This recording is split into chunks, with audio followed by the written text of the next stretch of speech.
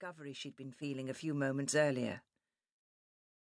She began to walk more slowly, reminding herself that what she had just done would be best for her little daughter in the long run.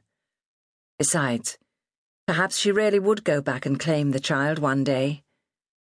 She turned to give the porch and the basket one last valedictory glance.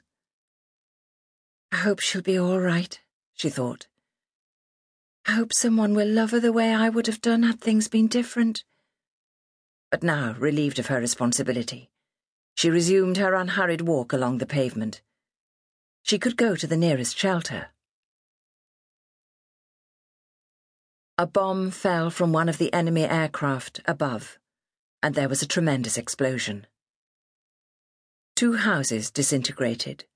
Clouds of dust rose, and a solitary cat streaked past the scene of destruction, fur on end, eyes wide with terror.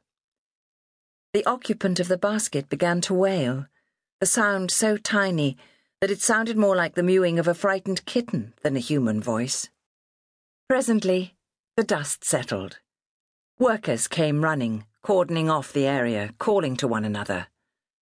There was no movement, no answer to their shouts, no girl in a long, dark coat to cry for help or answer their calls. Chapter 1. It was the devil of a day. The rain was coming almost horizontally, driven by a fierce and chilly wind, and the tarmac was puddled with miniature lakes, so that the youth, the only thing moving on the road, was already soaked to the skin and just about as miserable as a human being can be. He'd set out that morning with such high hopes, too. True, he'd only been able to afford a single ticket on the bus he'd caught from Liverpool to Southport, but he had told himself that if he got the job he was after, he might be able to suggest an advance on the wages he would be earning. If not, he had hitchhiked before and could do so again. He had hoped that because the job was in Southport, his would-be employer would not question the address he had made up, for everyone knew that if you had no address, your chances of getting a job were small. He could have given the address of the YMCA, of course, but that could be checked, and he had not lived there for the best part of a month. But when he had given both his name and the fictional address to the young woman in the bar and been led through to a small office at the back, the man had taken one look at him and said that the post had been filled. He knew it wasn't true, because in that case the girl would have told him as soon as he'd mentioned he'd come for the job. But bitter experience had taught him that arguing would be useless. If they disliked you as soon as they set eyes on you, which the landlord of the Golden Bear had clearly done, then the best thing, in fact the only thing to do, was to leave with a conventional word of regret and a plea that you might be contacted should another vacancy occur.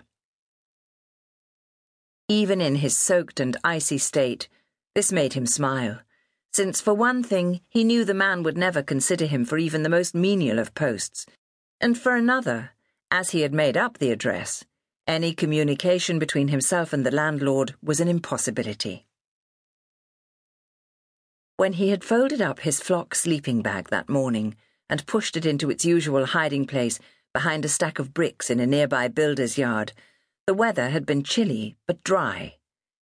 If he had known that it intended to pelt with rain as soon as he turned his face towards Liverpool once more, he might have hitched a ride to Southport and saved his bus fare for the return journey.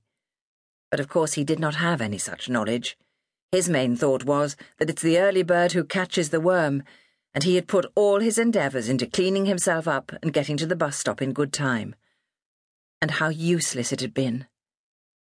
He knew from his many attempts to find employment in Liverpool that most people thought him incapable of manual work, and those were the only jobs for which he applied. The superintendent of the home had reminded him that any sort of clerical work was out of the question because of his poor eyesight. He knew he was tall, skinny and pale, his face plain and his body weak-looking. How could it be anything else? The boys' home in which he'd been reared was not a good one. Unsupervised meals had meant that the majority of the food went to the strong. They got stronger, and boys like himself existed on what bigger and bolder boys allowed them, which was little enough.